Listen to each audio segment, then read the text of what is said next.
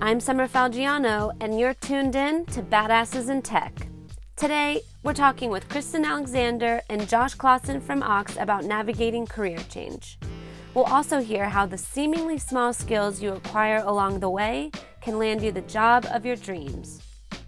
So let's see. I feel like many people, I've just wound my way through my career from job to job, and then it's turned into a bigger story, now. But I didn't necessarily know the story I was weaving as I went.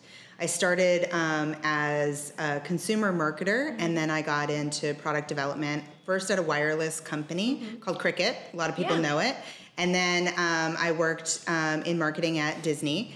And I worked on all different types of technology products.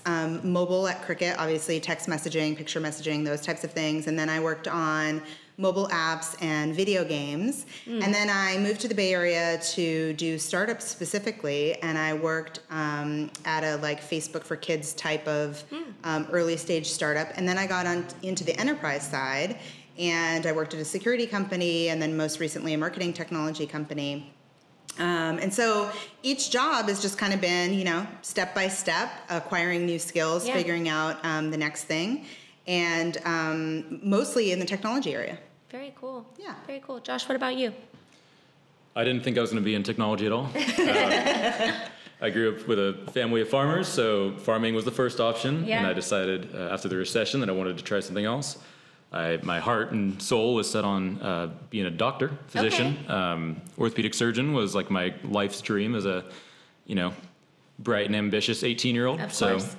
navigated through that in college and then found that I had a real passion for technology and making things easier and innovating. So took a passion for coding and product development, and then started at a couple companies that made software for small to medium-sized businesses across the country. Yeah. And I also got to learn their businesses and to also work with some bigger enterprises as well, and kind of rounded me and got me into, again, technology, but focused on consumers and the business side. Okay. Well, cool. So you have a very technical background, it sounds like, and you have a very marketing specific background. Sure. And it sounds like both of you have been very involved in creating something new and starting new brands. Can you tell me a little bit about those experiences around starting new things and getting things off the ground? Sure. I mean, I think I worked in larger companies, but I've always worked on teams that were building a new product or a new service and trying to get it to market. So just learning about your audience and what they like and what they don't like and what their affinities are, and then what they'll actually use, what their pain points are and how to solve those. So a lot of that goes into product building, I think. So I've spent a lot of time on that in different types of roles. And then at a little bit of later stage, once you have a product is compelling, then how do you actually get that to market and grow an audience? And so I've spent a lot of time on that as well. And I think it's super fun because we're always changing, right? We're changing as people, our needs are changing, and products solve for that change. And so it's super fun to constantly be working on something new. Okay, cool. And I feel like there are two types of people in the world. There are people who are self-starters and who, like you said, are ambitious and really trying to jump into something brand new. And then there are others, like myself, for instance, who may not know 100% what they want to start, but they know that they want to contribute to something. And so they'll go through job applications and join a company that's already established. What would you say are the traits of folks out there who are entrepreneurial? I'm thinking about our listeners who maybe are thinking about, do I go and start my own thing, or do I go and join a company? Do you have any thoughts on that or any guidance around? Yeah, I mean, I think people are all across the spectrum in different ways. Yeah. So, you may be entrepreneurial from I'm going to risk starting my own business perspective, and not entrepreneurial in another area of your life, and vice versa. So I think, people kind of run the gamut. I think in anything you do, if you're extremely passionate about something, it becomes easier to take a risk, whatever that is. So it could be starting your business. For example, in a lot of small towns where maybe you're not in a technology hub, you might, small businesses, small business in general is like the majority of businesses in the country. So starting a small business in any area is an entrepreneurial task. So a lot of people are doing that.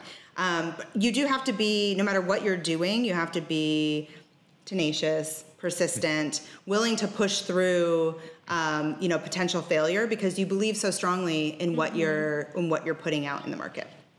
Yeah, I think there's one specific trait that a lot of entrepreneurs aren't necessarily told to look into or don't cultivate themselves, and it's listening. So it turns out if you're making a product, you really need to make it for people. Yeah. And you may think you know what they want, but if you don't listen to them, if you don't talk to them and really gather their feedback and then inherit it in yourself and really think about it, then you'll end up building the wrong thing and then no one's going to use it. So, or they'll use it and they won't like it, or they'll use it and they'll get stuck with it and then they'll curse it. So that's kind of like a unspoken trait of entrepreneurs, is the ability to listen and then find the nuggets of information, the gold. This person really needs this, and I can provide that in a way that no one else can. Yeah. And also, I think just the ability, it ties into listening. So you have to listen to your users. You have to listen in general, and then be able to adapt to change. And so you have to constantly be able to move forward and accept that this little part isn't working. I can change it and make it better.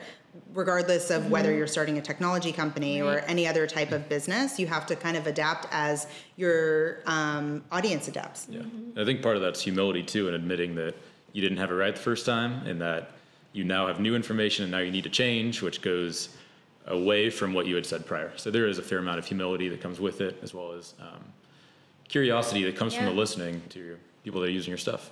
Yeah, I think those are all critical. Yeah. It's interesting too, because listening, it's like you said, something that sounds so simple, but it's kind of hard to do, at least like active listening and really listening and then retaining the information to then go and make a change.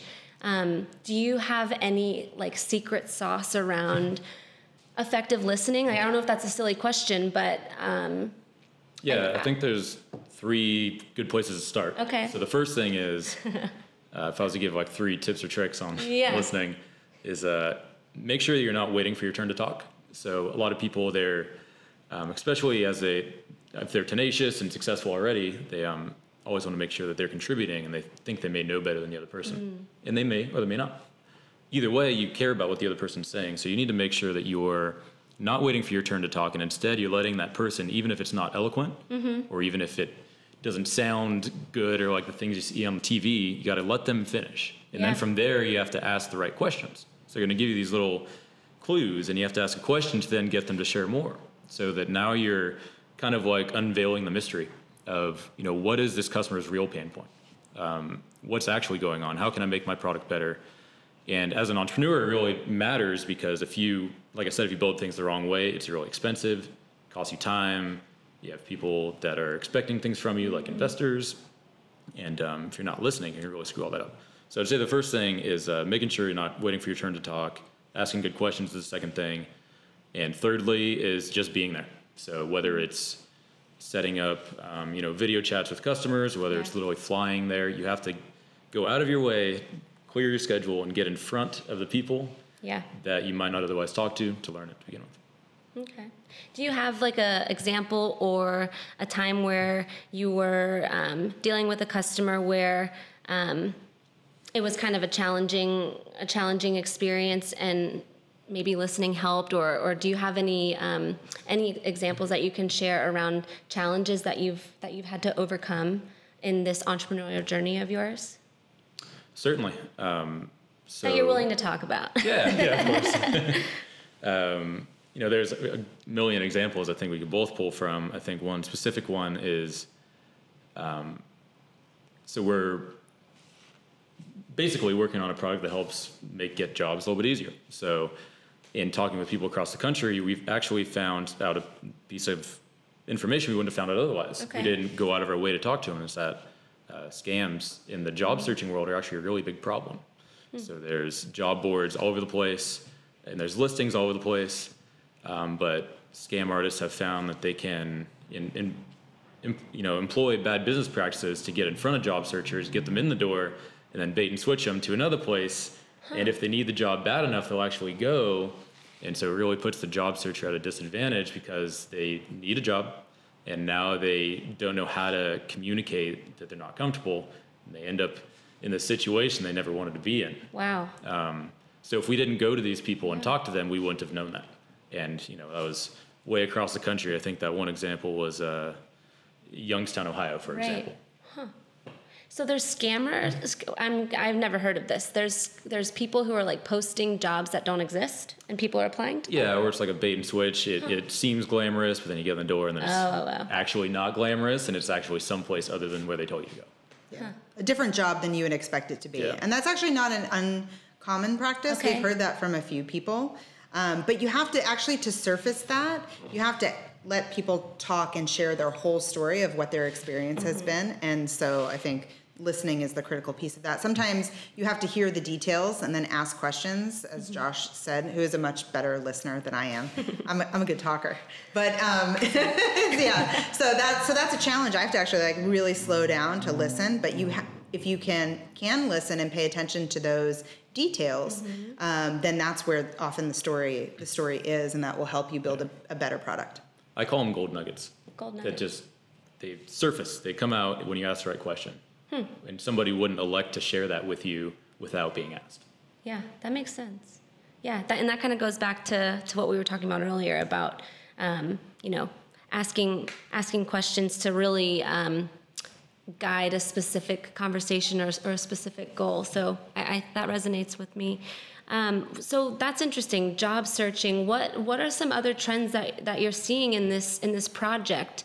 A lot of our listeners, like I mentioned earlier, they are either thinking about entering the job market or thinking about switching their careers entirely.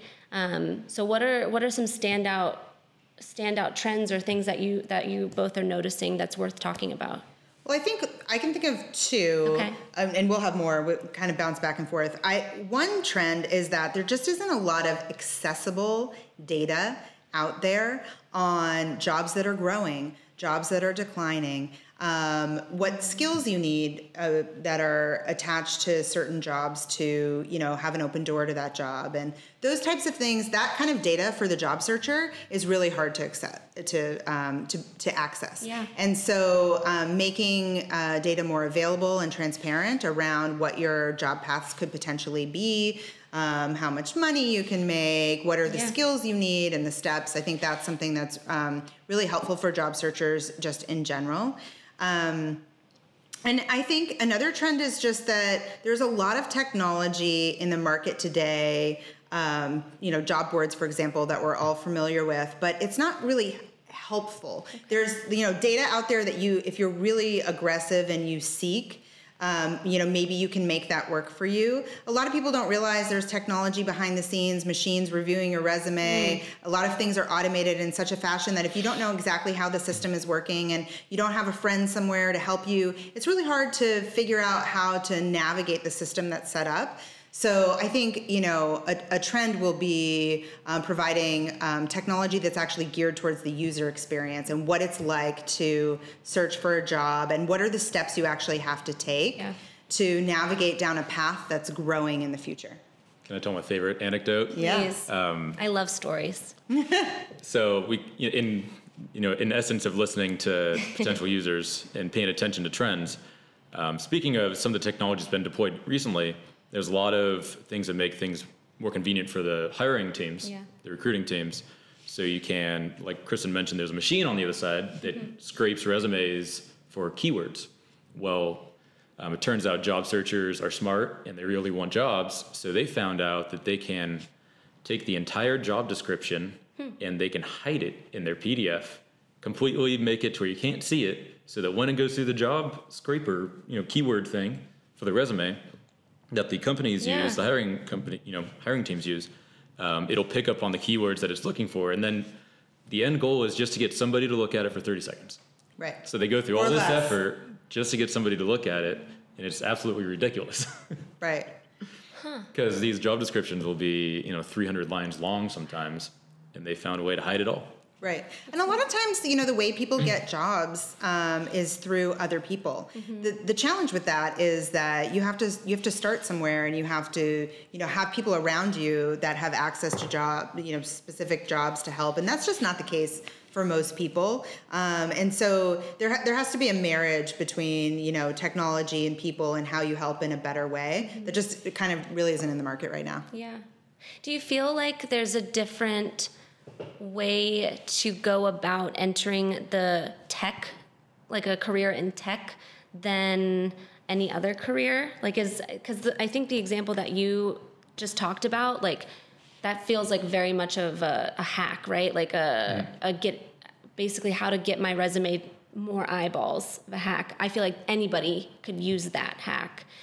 Is there specific things that folks who are trying to break into the tech market should be considering or thinking about? There's some new platforms that have spun up where you can demonstrate your abilities through a test. Okay. And then same kind of deal. You take a test, and if you get a good score, then you'll have companies bidding on you. That's one way, but I still think you'll run into that like chicken or the egg problem where you score good on the test, but of course there's going to be someone out there that scores better. And now you're hearing crickets. Like Kristen said, the way to get jobs recently has been to know people and get your foot in the door and find a way to network and get that. So technology specifically is cool because you can demonstrate that you have these skill sets to then impress people at least. But other job, categories and industries, you just really don't have that. So you're left to who you know, which is more important than what you know. Yeah, Yeah, I think navigating, it is important to know for your specific domain, like whether, technology is a super big category. So if you're trying to get a job in marketing, for example, or you're trying to break into IT, there are a lot of things to know about, okay, well, what are the entry-level jobs that are accessible to me in IT, and what skills do I have and do I need to acquire, or at least be on the way to acquiring, to land in that job, and then like what's the path forward. And I think there's a whole set of knowledge on that around marketing. I was talking earlier today about how, a lot of people actually have marketing skills, but they don't realize they do. So if you have your own Instagram or, whichever, so many people do, if you're, kind of putting out your personal brand on Instagram and you have a blog, maybe it's a food blog, and you're writing about something that you're passionate about, all of that is a portfolio of work that can be showcased to get into marketing. But there isn't like common knowledge around how to do that, and how do I showcase my skills to get from here to there, and what are the entry-level jobs that I can step into with, by demonstrating I have that experience. So I think it really is needed to have some like blocking and tackling around like approaching different categories that are growing, so everybody has, equal opportunity. It's not just in technology. There's other areas as well. I think healthcare is a great area where jobs are growing in the future across all areas in healthcare. But it can be intimidating because if you want to step in and become like a surgeon, for example, there's years of experience and years of debt to go into before you can actually have your first job. So that's a big hurdle for so many people that you can't really get through. So how do you step through a career in healthcare? I think is the interesting question to ask. Yeah, there's a large barrier to entry for a lot of those jobs. And unless you have an aunt or an uncle that have gone through it, or a friend or somebody that's going to go out of their way to really help you navigate, you're kind of stuck to your own devices. You can do some online, Google searches, but there's a lot of bad content out there. Right. And I guess scammers and phishers, that's new to me. Right. And a lot of people go to community colleges, but unfortunately, they have a hard time keeping up on the career counseling space. Yeah. So, for example, a stat in California is there's one career counselor to 3,500 students. Wow. So if you think about the vastness of that stat, how are you supposed to give, Josh that needs very, personal advice and know what the day in the life of a nurse looks like? There's no way you're giving that to me and 3,500 other students. Right. Right. So for people who maybe don't have those connections, what could they turn to learn how to navigate these journeys? That might be what we're working on. Yes. Okay. Yeah, and I think, I think it's, I think one thing for everyone to do right now is to pay attention to the jobs that are growing in your area. And there isn't a great way to do that. And we are working on building a platform that provides that data in an accessible way to people. But to pay attention to jobs that are growing in your area and pay attention to trends that provide you access to jobs that have long-term growth potential but might not be in your area. So various remote jobs, for example, are a trend, but it's not across every area. I would say one area that's growing would be like remote marketing jobs or remote IT jobs. As remote work grows over time, there'll be more paths. But if you're down a healthcare path, for example, you might have more opportunity locally, and then you have to build up that experience to get access to the remote jobs. Yeah, I feel like remote anything is becoming like the hotness. It's what do you guys think about that? Like remote working, is that like the future?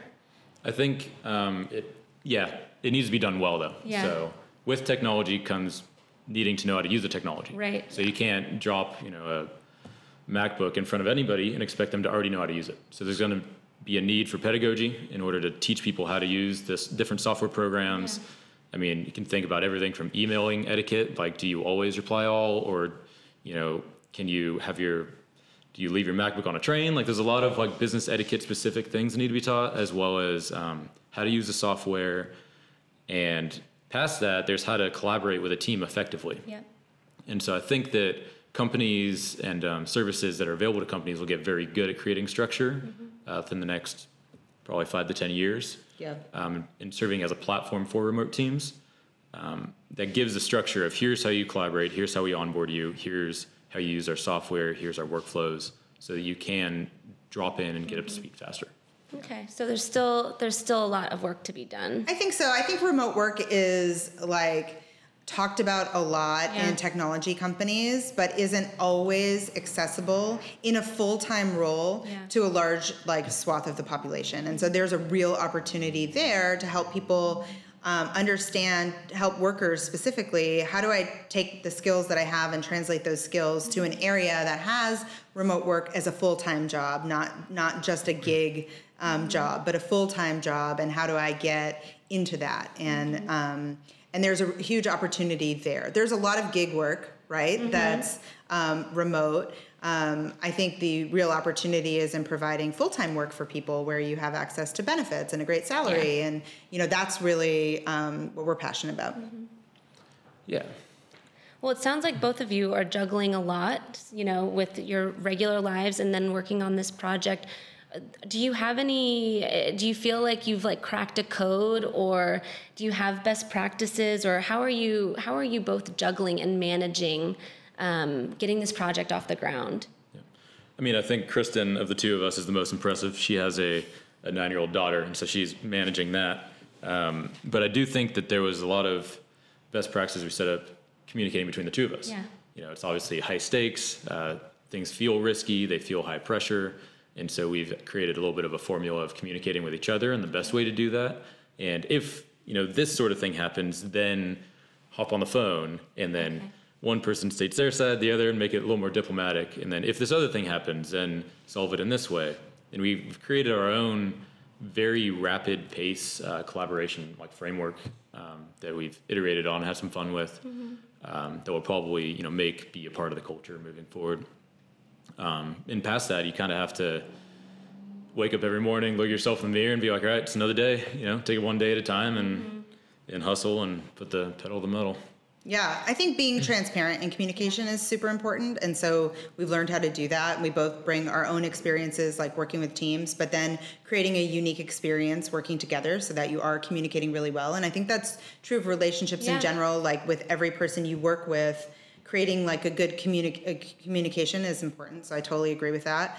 And then I think, you just have to be real about the fact that there's only so many hours in the day. There's only so much that you can accomplish, like trying to prioritize what's most important, like right now, and doing that, and then not beating yourself up too much if you don't get everything done that you need to do. You're going to get it done in the order in which it, comes out. And I think also for us, it's been important to just kind of keep a good energy around what we're doing. And I think feeling good about what you're building, like really believing in it, that's the energy that drives you.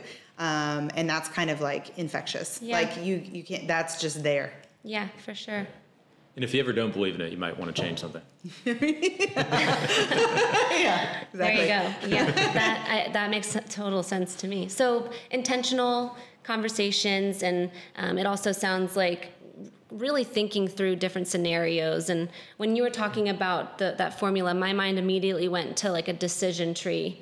Like if someone says this, yes or no, do this, do that. So I think that's something that a lot of people, especially people who are starting things or people who are working remote or async, across the world, thinking more about that and thinking more about being intentional is super important. And you touched on something earlier too about keeping energy up. I feel like whether you're starting something or you're just doing something that you've always been doing, there are so many times where you kind of run into like a rut.